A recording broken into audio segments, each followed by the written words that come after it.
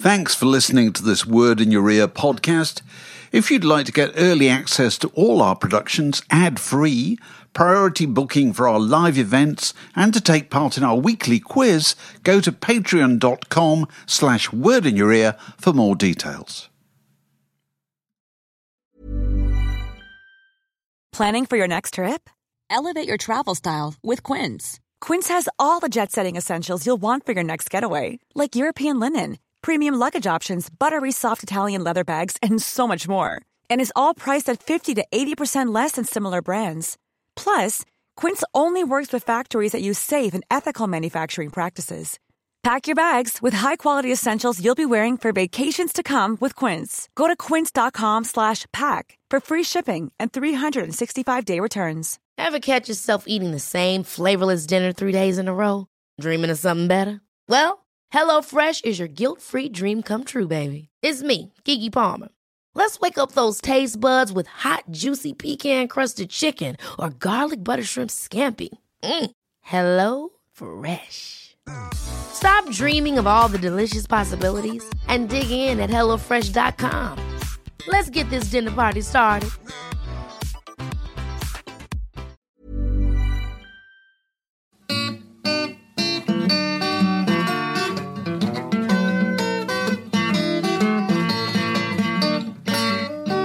You're listening to a podcast from The Word. Are we ready? We're rolling. We are ready. Dave, I've got a stat wordy for you. I don't know if you've got one for me, but I have one for you.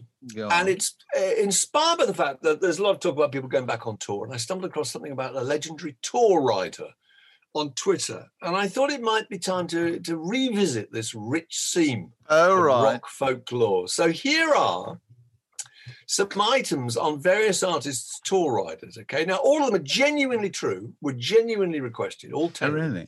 You have to guess from 3 possible candidates who the guilty party is. Okay? So whose rider insisted that the dressing room contain a young sapling no less than 4 feet, but no higher than 6 feet tall? Was it Morrissey? Was it Katie Tunstall? Or was it Chrissie Hynde? Okay? A sapling in the dressing room, no less than 4 feet, but no higher than 6 feet tall. This is true. All this is true. It's Katie Tunstall. No, it's Morrissey. It was the last Smiths tour, actually. I know, isn't that extraordinary? Amazing. I love these things. They're so revealing. Okay, who asked for a Bob Hope impersonator, a copy of USA Today featuring at least one humorous story about obese Americans, and a backstage room to be designed by someone loose but with a little bit of flair? Okay, 3 options. Here they come. Was it the Beastie Boys? Was it Iggy Pop? Or was it the Red Hot Chili Peppers? Beastie Boys. No, it's not. No, it's not. It's Iggy Pop, actually. It's Iggy Pop. You can imagine it being the Beastie. Of course, there is some logic in all this, isn't there? Because the whole idea is that if you put in some strange little thing, then you check that that's been observed. It means that they have read the whole. That's absolutely the logic behind all this. That's the logic. That's the kind of so you've always got the whip hand over the promoter. Yeah, exactly. Yeah. All right, the third one. Okay. Who? Now, I'm sure you'll guess this because it's pretty well known, actually. But who demanded vitamin water to bathe their dogs in? Oh, God. An assistant to dispose of their chewing gum, 20 white kittens and 100 white doves, a pink carpet, a pink podium, and butterfly-shaped confetti. Was it? Come on Rihanna? down, Mariah Carey. It was Mariah Carey. Absolutely. It's true. I love it. It's true. Okay. Who asked for DVDs, but with no sports titles? Any magazine that shows us that you have a brain and fantastic interests, but this must not include Spin, Rolling Stone, or People. And their rider ended with, please make arrangements to deliver leftover food to local soup kitchens or homeless shelters. Was that Garth Brooks? Was it the Foo Fighters? Was it Coldplay? It's Coldplay. It's Foo Fighters, actually. But again, could be any. Interesting, isn't it? Very good. Okay. Who insisted on Alcoholics Anonymous local meeting locations, a 12-foot-long boa constrictor, a stainless steel double-bladed combat survival knife, unserrated, and a jar of grey poupon mustard? Def Leppard, Alice Cooper, or Motley Crue? Alice Cooper. Yeah, Motley Crue. I'm doing well. But again, could have been any way, couldn't it? Absolutely. No, it's Motley Crue, actually. Okay, who will only perform when there are 3 oxygen tanks available, an ENT doctor who must be able to administer a mid-performance B12 shot, and plenty of fire extinguishers? Your options are Ozzy Osbourne, Dolly Parton, the Beach Boys. Ozzy Osbourne. Yes. I got one right. Absolutely. You go, absolutely. Okay, 2, 3 more. Okay. Who won't take to the boards without fresh papaya juice, aromatherapy candles, a carpeted room painted in any dark colour except blue to be used for meditation? Is it Eminem, Red Hot Chili Peppers, Kendrick Lamar? Kendrick Lamar. It is Kendrick Lamar. No, sorry, no, it's Red Hot Chili Peppers. Sorry. So okay. This is an old age one. Whose contract insists on a medium white Casablanca lily arrangement with weeping eucalyptus and a written list of instructions explaining how to operate all the electronic equipment for all the members of the band? So is that the Eagles, the Who, or the Stones? The Stones. It's the Stones, it is. You have to have, in each room, you have to have a written instruction on how any piece of electronic equipment would suit me, I have to say. That's quite a good idea. That's a good idea. Oh, it's a really good idea. It's a brilliant idea. Easily confused gentlemen of a certain age, isn't it? You and the Rolling Stones. Completely. Okay, all right. Okay, a couple more. Who has 20 crates of Grey Goose vodka, 15 magnums of champagne, 20 crates of Bacardi rum, and 6 belly dancers? Pharrell Williams, Kanye West, or Guns N' Roses? Guns N' Roses. It's Pharrell Williams. And lastly, 6 bottles of Cristal champagne, 10 packets of Minstrels and Maltesers, 2 dozen Fin de Claire oysters on ice unopened, and some orchids. Tina Turner, Grace Jones, Brian Ferry. Grace Jones. It is precisely Grace Jones. There's something incredibly revealing about it, don't you think? I don't know why. Yeah. Very good. Did you see? You learn a lot. Oh, that's what I learned about touring and on-stage law. The other day, that when there are so few people turning up at a gig that you don't have to do it. The good rule of thumb, I was told by somebody, is if you can beat up the audience, you don't have to do the gig. Have you heard that one before? No. No, you can beat them up. No, I always thought the way they used to put it in the theatre is if the cast outnumber the audience, you don't have to do the show. Whereas this further extension of it was if you can beat up the audience, you don't have to do the show. It's the same thing. Same idea. That's fantastic. Anyway. So I was very taken. Has anybody ever used that clause to get out of playing a gig? Well, probably. I was very taken with this clip of Bono's daughter, Eve Hewson, talking about what it was like growing up with Bono for a father. Did we see this? Yes, I heard that. Yeah, it was absolutely brilliant. There's a description of them going to school, if I remember right. He used to take her to school. He used to. Can you imagine this, boys and girls? On occasions, he would take her to school in his dressing gown to kind of get over what a kind of a crazy, spontaneous guy. And to remind other parents that he doesn't have a conventional job and is probably going to go straight back to bed. Exactly. He'd take her in his dressing gown, wearing shades, playing the Backstreet Boys really loud from his car, pulling up outside school. How mortifying must that be? I mean, it sort of doesn't matter whether your father's a rock star or not. If a father does that, that's just terrible, isn't it? Is there ever any excuse for that, Alex? What do you think? Not even if you're Bono. No, it's just there is. It's pretty much it's a cardinal sin. I would say, because the basic deal with and this particularly applies to daughters and it particularly applies to fathers. The most embarrassing person on God's earth is your father. It just is. Doesn't matter who they are. You can't get away from this. Doesn't matter if they're the kind of manager of the local bank or they're a rock star. They are embarrassing. Why? Because they're your father. It's as simple as that, Which is why so many fathers have used that great technique of threatening to dance publicly if their children don't behave. I'm sure you've done that. Unless you behave yourself, I shall get out of this car. I shall start dancing. No, Ken used on the edge of this motorway. Ken was the person who introduced me to this first. Ken's kids are a bit older than ours. Yeah, and, he said I used to do this. We'd be out shopping. You go to any department store or public place, there will be music playing. There just will be nowadays. It happens absolutely all the time. And if your children won't obey you, if they won't, get back to the car park or agree to do whatever you've wanted them to do, you just start dancing. You just go, oh, the music's taking me. And the kids immediately behave themselves. Because, that's... But what would have possessed Bono? Bono could, either go in one or two directions. He could either point up the fact that he's Bono and not try and conceal it, or he could make a really, really concerted effort to behave himself and not be embarrassed. So what would have possessed him to go in that direction? I have no idea. I can't imagine at all. I can remember reading an interview once, I think it was Elvis Costello's son, in the early days when Elvis had started to have hits and you'd pick him up from school occasionally. He said he always used to tell people it was his uncle. He said, is that Elvis Costello? He said, yeah, he's my uncle. And because he was just a little bit embarrassed about him having him as his father, which you can sort of understand. Yeah, sure. The most embarrassing, I think, was that story about Phil Collins when he moved to Florida. And then he elected to play the assembly at his daughter's school. Yes. Do you remember that? So he arrived and played kind of In the Air Tonight or whatever on an acoustic piano in the assembly hall. Can you imagine how you'd feel? Not only is your dad playing at your school, but your dad's also Phil Collins. I mean, that's a double whammy, and your dad's Phil Collins. Your dad's Phil Collins.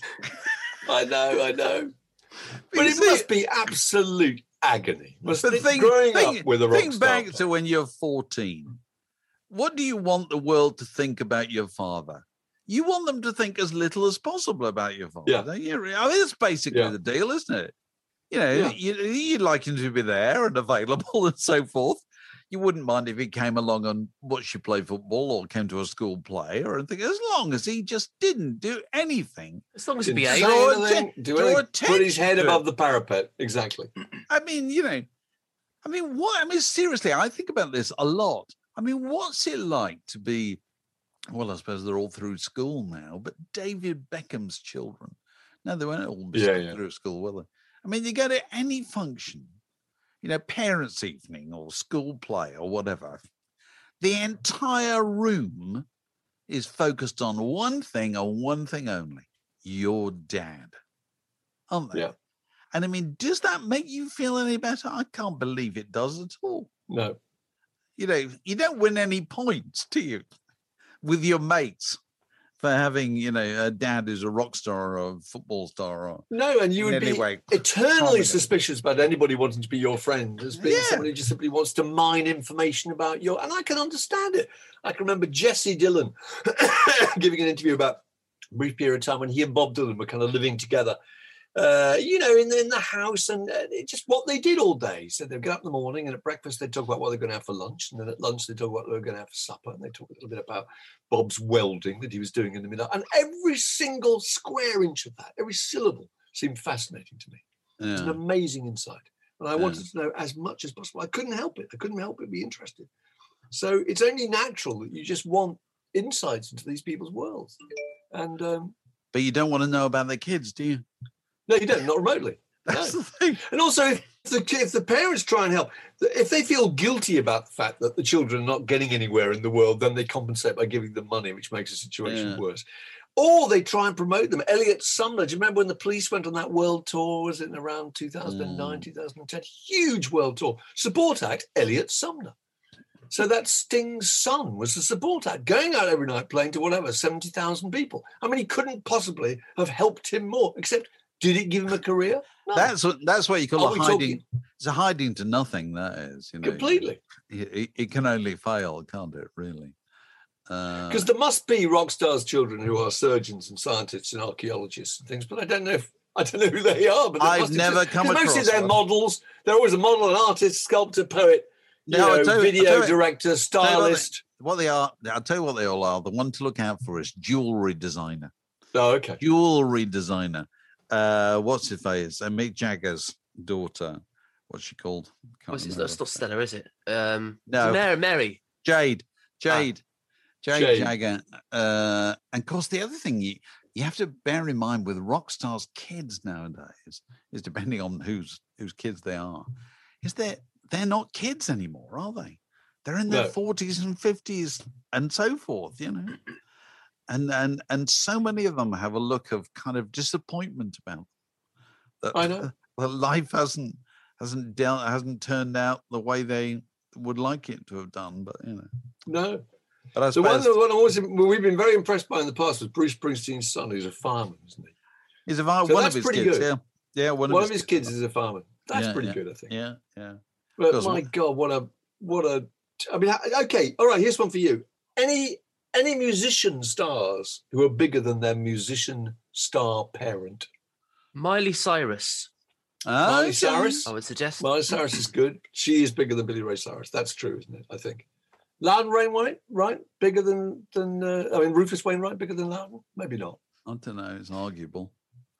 I tell you the one I always feel sorry for, and he made one really good record. Well, I say really good record, nearly really good record. Harper Simon, Paul Simon. Oh right, yeah. Is it? And his first record was really good. But you listened to it, you thought, do you know this sounds like Paul Simon? It's just a slightly more pallid version of Paul Simon. You know? Yes. How about that's the tragedy. Matt Bellamy? Yeah. Matt Bellamy's dad was a member of the Tremolos, I believe. Oh. Matt Bellamy's band is considerably larger than Tremolos. Oh, I don't know. That's a very good Alex, I didn't know that. Was he in the right? I think he co-wrote Telstar or something like that. No, that Tremolos is not. That's you think of the Tornadoes. Tornado. Surely, it might be the Tornadoes actually. Tornadoes. Oh well, that's a different thing. Yeah, band beginning with T. Sorry. Nosby. But no, that's. But Muse are obviously massive, and yeah. Well, they're all session. They are. That's a good one. Yeah. That's a good one. It was all Clem Catini and all those guys, wasn't it? Yeah. Oh, no, the standard thing for the rock musician is to employ in their businesses people that they knew from before they were famous. That's a very standard thing, isn't it? Because those are the people you can trust. Anyone you met subsequent to being famous might be looking for something else from you or have a different relationship with you, which is true, isn't it? Yeah. Remember Bob Dylan used to go on tour with Victor Mahmoudi, his old school friend. Yes. And who I think was actually the tour manager at one point. But I mean, towards the end, I think Victor Mahmoudi used to just come on tour with Bob Dylan, put in a very nice room all around the world, fantastic hotels. And his job was basically to go cycling with Dylan a couple of times a week and play chess with him if he felt like a game of chess. And you could see the value in that, really. In the middle of all this chaos, having some old pal who you've known since you were 15. Pretty good, really. We were talking about the story, the tragic story, the tragic then laughs of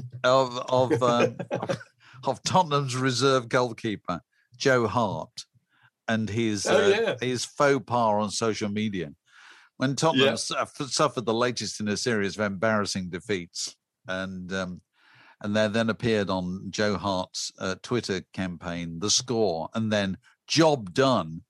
A mistake for which he had to, appear in the public square and scourge himself in sackcloth and ashes for a week, because he then drew attention to the fact that Joe Hart doesn't do his own social media.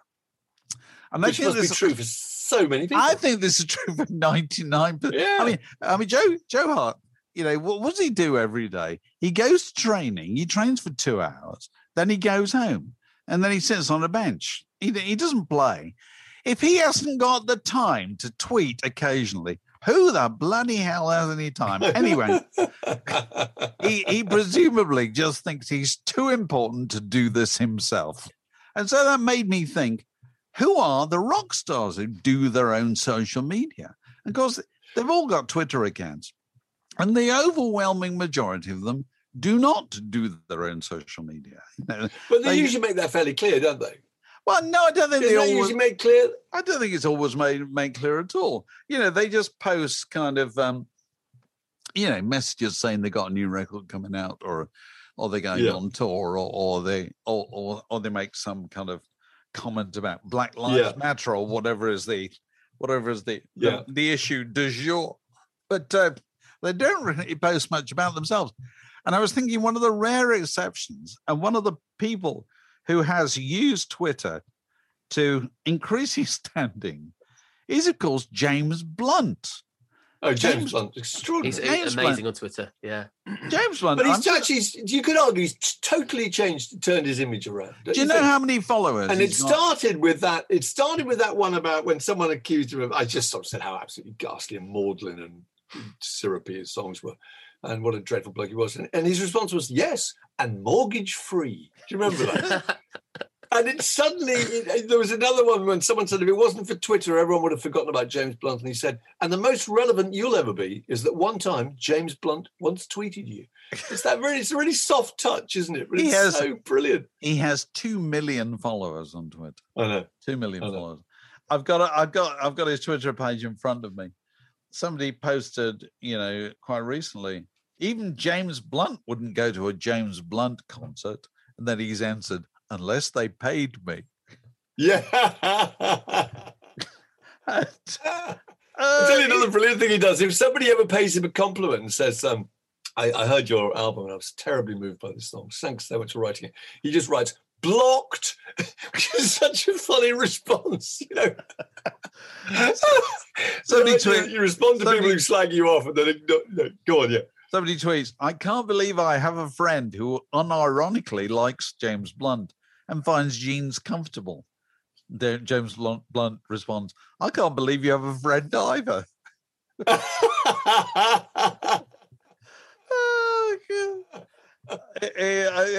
God bless him. I give him huge points for doing this. So he's one of the few rock stars who does his own tweets. Unless you know any more, does anybody know any more? I would wager that Ian Brown definitely does his own tweet.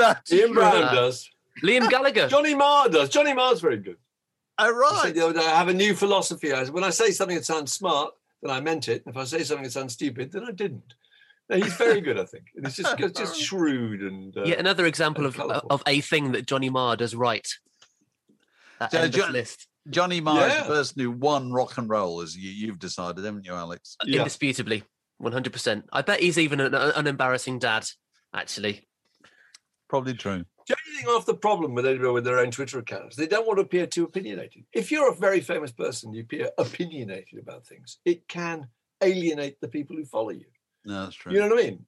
It's not just your political allegiance or whatever. If you're fiercely for or against something that your followers feel the other way about, it might put them off. So that's why I think people tend to be a little bit beige sometimes in their response. Yeah, they're rather bland, aren't they? Yeah. Have you guys come across Liam Gallagher's Twitter? No, go on. He definitely does it himself. He currently has. Do you want to know how many followers he's got? Guess. Go on. 4 million. It's going to be in the 2 million. It's 3.4 million followers. Yeah. Right. Example tweet. Come on. Is that it? That was it. Another one. Okay. Afternoon.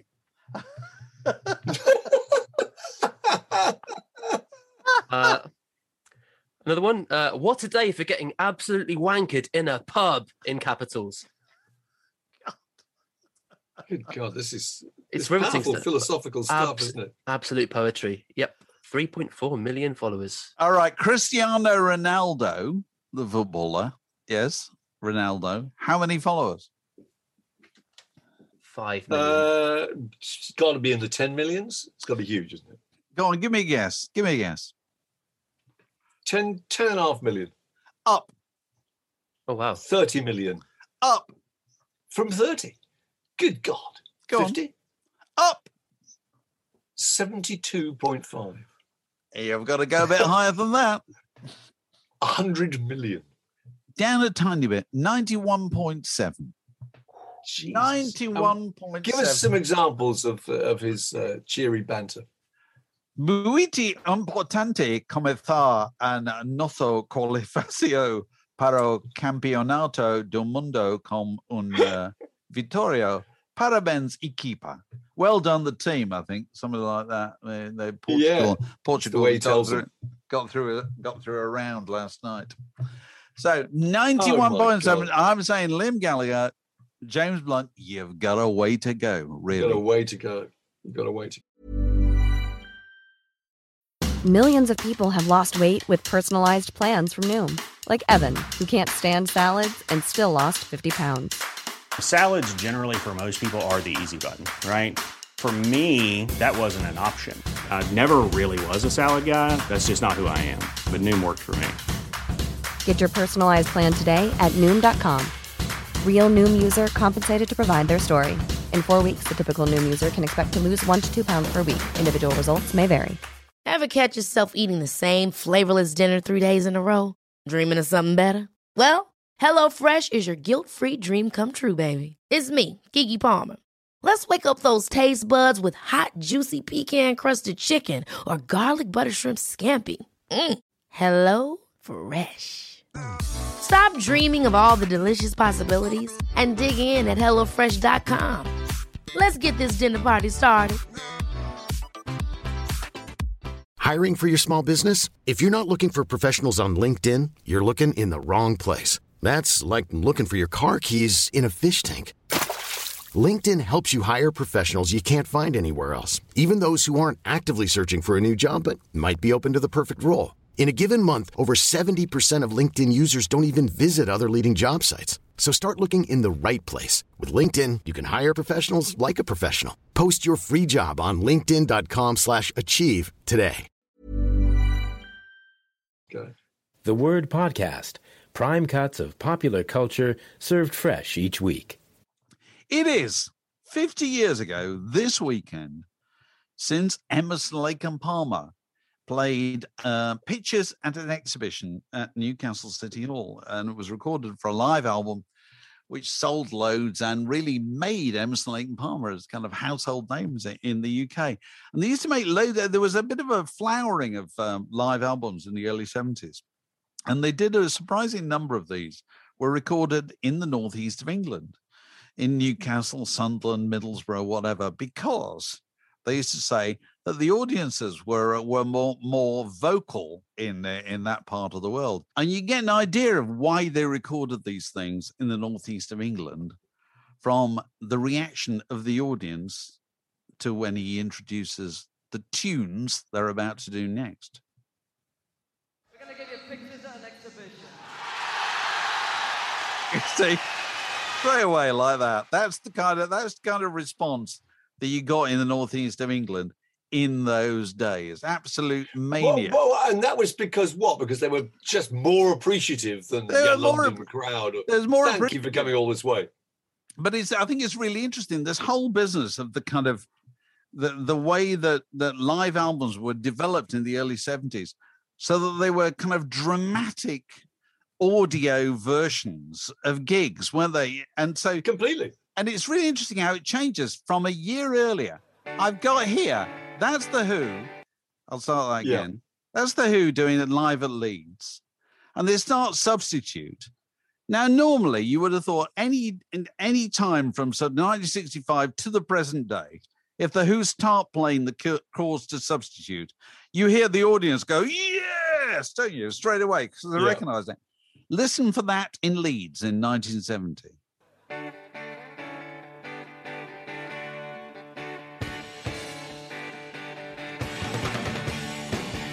There's just none, is there, at all? There's no noise because the audience they're not mic'd up. They weren't really mic'd. No, that's it. And that's the difference.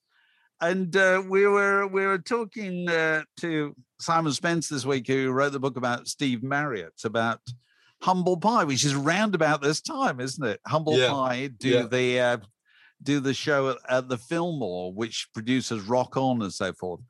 And it's really good recording of the performance. And when they're just mixing it, the manager, Dee Anthony, who's a kind of old Las Vegas hand, comes in and says, "You can't hear the audience." He said, why do you want to hear the audience? He said, "You've got to hear the audience." And so if you listen to Humble Pie, they eventually just turn up the audience really loud. So that's a huge part of the excitement. And so you get this famous drama between Steve Marriott and the audience, which you can hear on this is a particularly famous example of it. Here we go.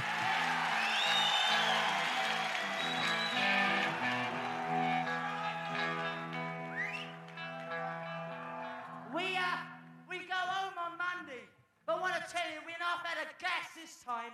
It's really been a gas. I remember that so vividly, don't you? Everybody used to.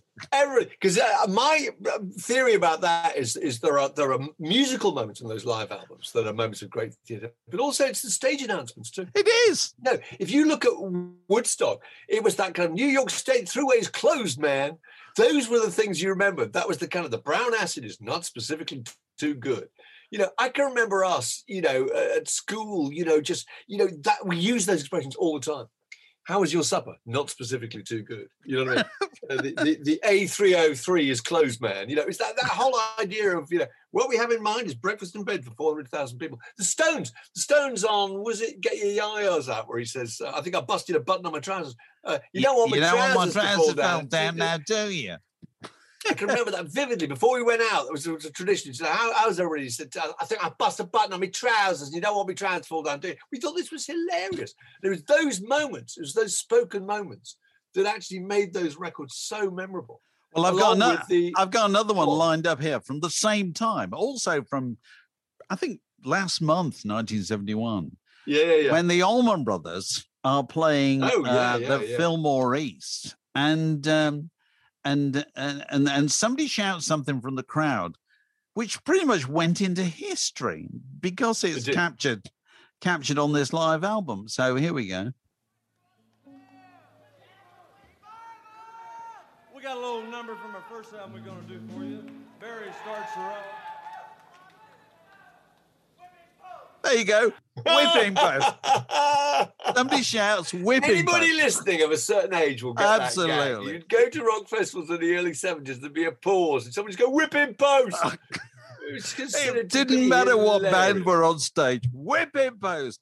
And it became to the extent that Frank Zappa started doing whipping post live on stage. Because it was such a joke, So funny. It absolutely fascinates me, all this stuff. The other thing about live albums is they were kind of greatest hits too, weren't they? It was a way of getting all the songs that really worked. That live Allman Brothers at the Fillmore East, that was what kind of broke them, really, wasn't it? Definitely. All the songs that worked in their set. No doubt about it. All done. And the Dead Skull and Roses album, the album of Grateful Dead. That's a really interesting one because 50% of that is not songs by the Grateful Dead.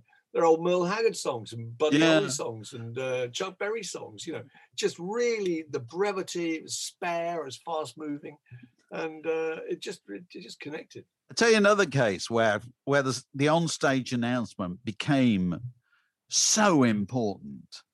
And I think this record, comes out in 1970.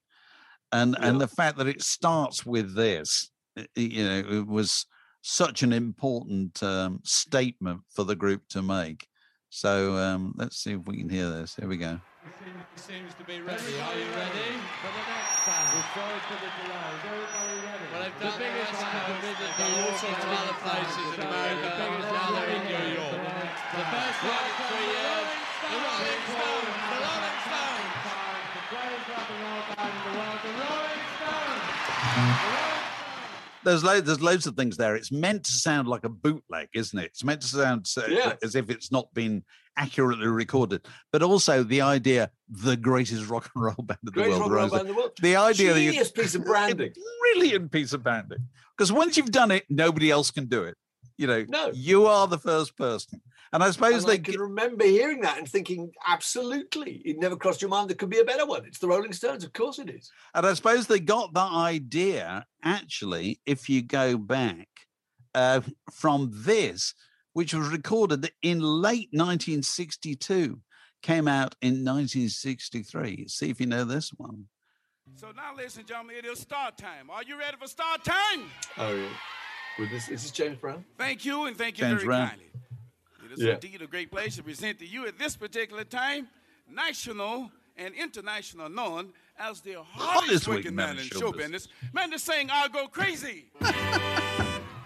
Very good. And then he just runs through all the hits. But, once you've called yourself the hardest working man in show business, nobody else can claim that at all. It's such an important thing.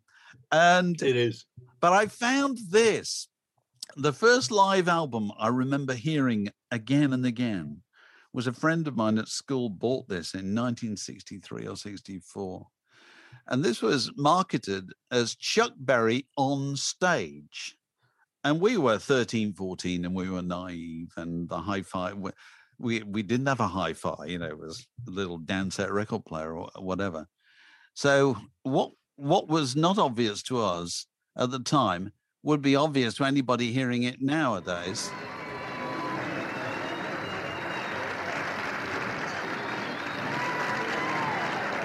Ladies and gentlemen, this is Rodney Jones, welcoming you to the beautiful Tivoli Theater here in Chicago. That's not live at all. Where it's showtime once again. And this evening we proudly present the young man that made very, very popular, Maybelline. Memphis. Surfing USA.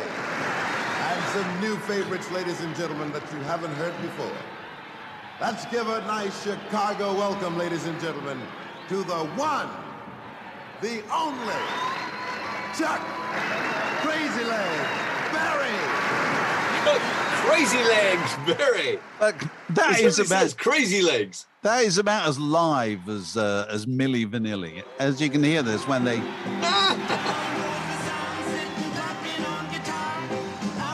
Those are just the studio recordings with massively overdubbed applause.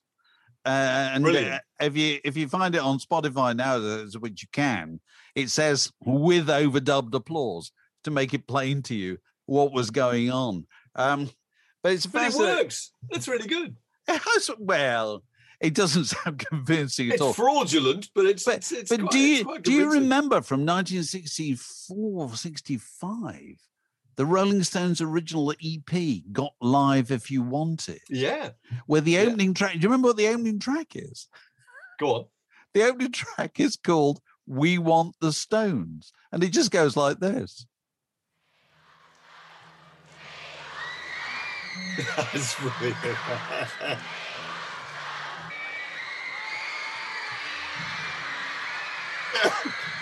I don't... Yeah, who gets the royalties for that? Oh, absolutely, who gets the royalties? And also, when they start playing, they don't sound very live to me. It sounds as if they've done absolutely the same thing with it.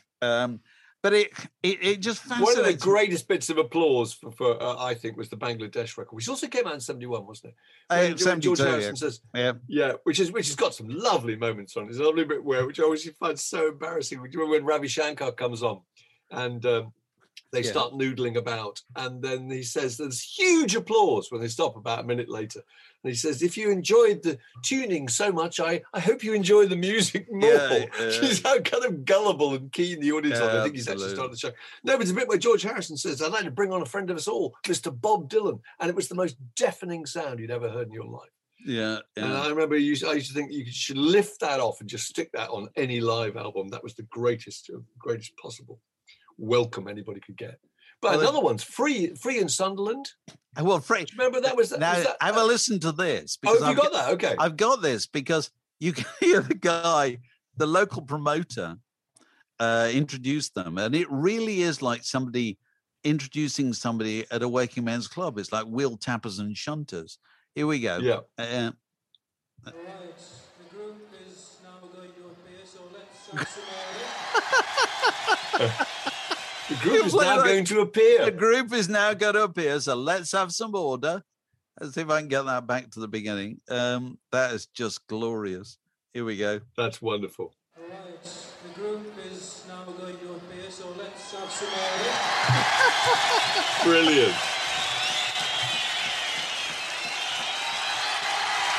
Of course, the thing that everybody forgets is that Free in those days used to get screamed at. Oh, yeah. Major sex symbols. There they were. Oh, yes, glorious. But didn't they use some of that applause from the Sunderland gigs and put them on other tracks? Or They did, because the crowds up there were always better. And so, yeah, they took that stuff around. But they always say in the world of canned laughter that the best laughs that are used on American TV shows still to this day were laughed in the 50s. Yeah. So very often when you're hearing canned laughter, is it the Lucy show? There's something the Lucy show, Bilko. That's right. And you're listening to the laughter of long dead people. I know. But my favorite, long dead gags. My absolute favorite kind of dramatized and spoken introduction to a gig is this. I know what you're going to play. Here we go. The most downbeat. No. Oh no, it's not that. Okay. The Sam oh, yes. is proud to present a wonderful new show, A Man and His Music. The music of Count Basie and his great band.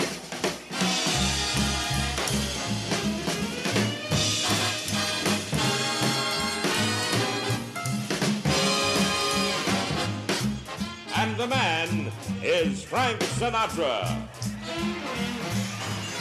Now, I think you say somewhat underimpressed audience, really. They go, oh, Frank Sinatra. Yeah. Oh, okay. He's on with Count Basie. Okay, that's quite good. Just another Tuesday night. Yeah. Where did I park my car? And then his opening line is just brilliant. How did all these people get in my room? How did all these people get in my room? That's a gag that's been used by politicians over the years, isn't it? Yeah. It's a brilliant gag. It's absolutely fantastic. Wonderful. God, you'd like to have been there, wouldn't you? Yeah, Jesus, yeah. That would have been fun. So, fantastic. If anybody's got any favourites... I thought you were going to play the Tim Buckley intro. Oh, I can do that. Have you got it? Because if you want a complete contrast to all the thought and precision and drama that's gone into that Frank Sinatra, then try this. If you want to know how unimpressed the hippie audience were in, I think this is 1969, is it? He comes over and plays, is it Queen Elizabeth Hall? Or Queen Elizabeth Hall, I think, probably. And, okay, you're going to have to listen very carefully because it's so low-key. But it's certainly worth hearing. Here we go. It's Pete Drummond. And you can hear his footsteps. Yes. Yeah.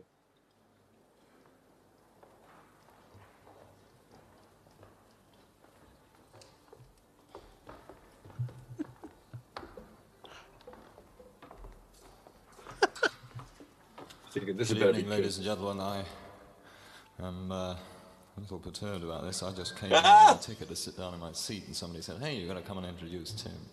So I said, "Oh, well, all right." It's a great pleasure, actually, to introduce Tim Buckley to you. This is his first solo concert in this country, and it really promises to be quite a night.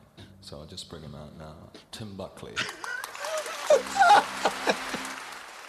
Everything about that is studiedly absolutely awful, everything. Absolutely terrible. There's nobody in the really audience. Weird. I was just walking. I was like, take my seat. It's like a really weird thing happened. You know. There's nobody in the audience whooping or other. You know, nobody.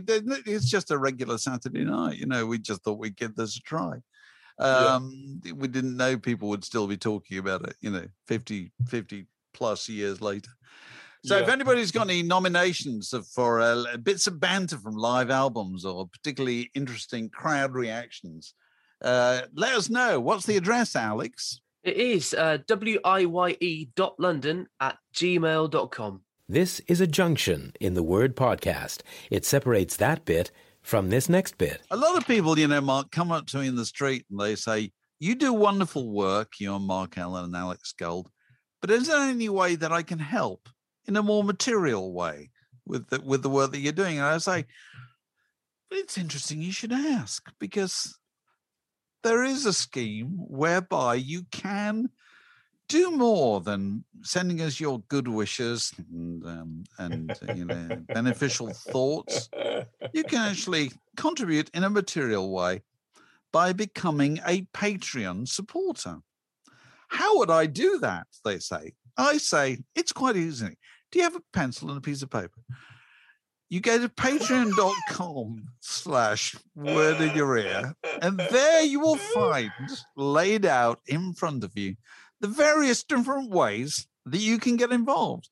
That might start with, well, they're all modest contributions, but they might start with pocket money, and then might go a little bit higher. And you can decide what you want to do. And who knows, if you've got a birthday coming up soon, the notion of Mark Allen and myself, which is the cherry on the cake, clambering down your digital drain pipe to go through your stuff, which is such fun. We've done quite a few of these. It's brilliant. And so anybody who joins the top layer gets on their birthday a special visit from us. They can show off their fabulous record collection. So if you go to patreon.com/wordinyour-ear, you find out ways that you can do this. And of course, you can also get involved with things like the Friday night quiz, which is just about to start a new season, isn't it, Alex? It's indeed. We've just sent out the prize to the winner of the previous season. So it's a clean slate as from Easter Friday, isn't it? It's a brand new episode. Start all again, So if you feel that you might have a shot at getting the prize, Friday's the time to join us. But you can only do that if you're a Patreon supporter. What else do we have? We have further Word in Your Ears, Word in Your Attic, Crowdcast and so forth. The only way you make sure Brown coming out, and we did Craig Brown coming out. Fantastic. And that Barry Kemp coming up. Will go first of all to Patreon supporters and then to a wider circulation. But there's only one way to make sure you get all this stuff. You get it in pictures as well as words, and you get it first and in full, and that's by becoming a Patreon supporter. And so, do we have anything further to add? This podcast was brought to you by The Word.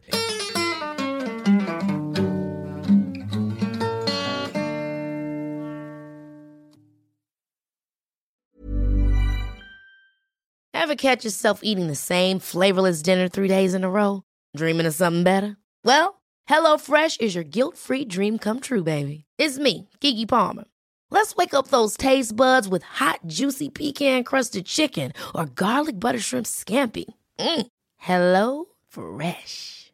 Stop dreaming of all the delicious possibilities and dig in at HelloFresh.com. Let's get this dinner party started.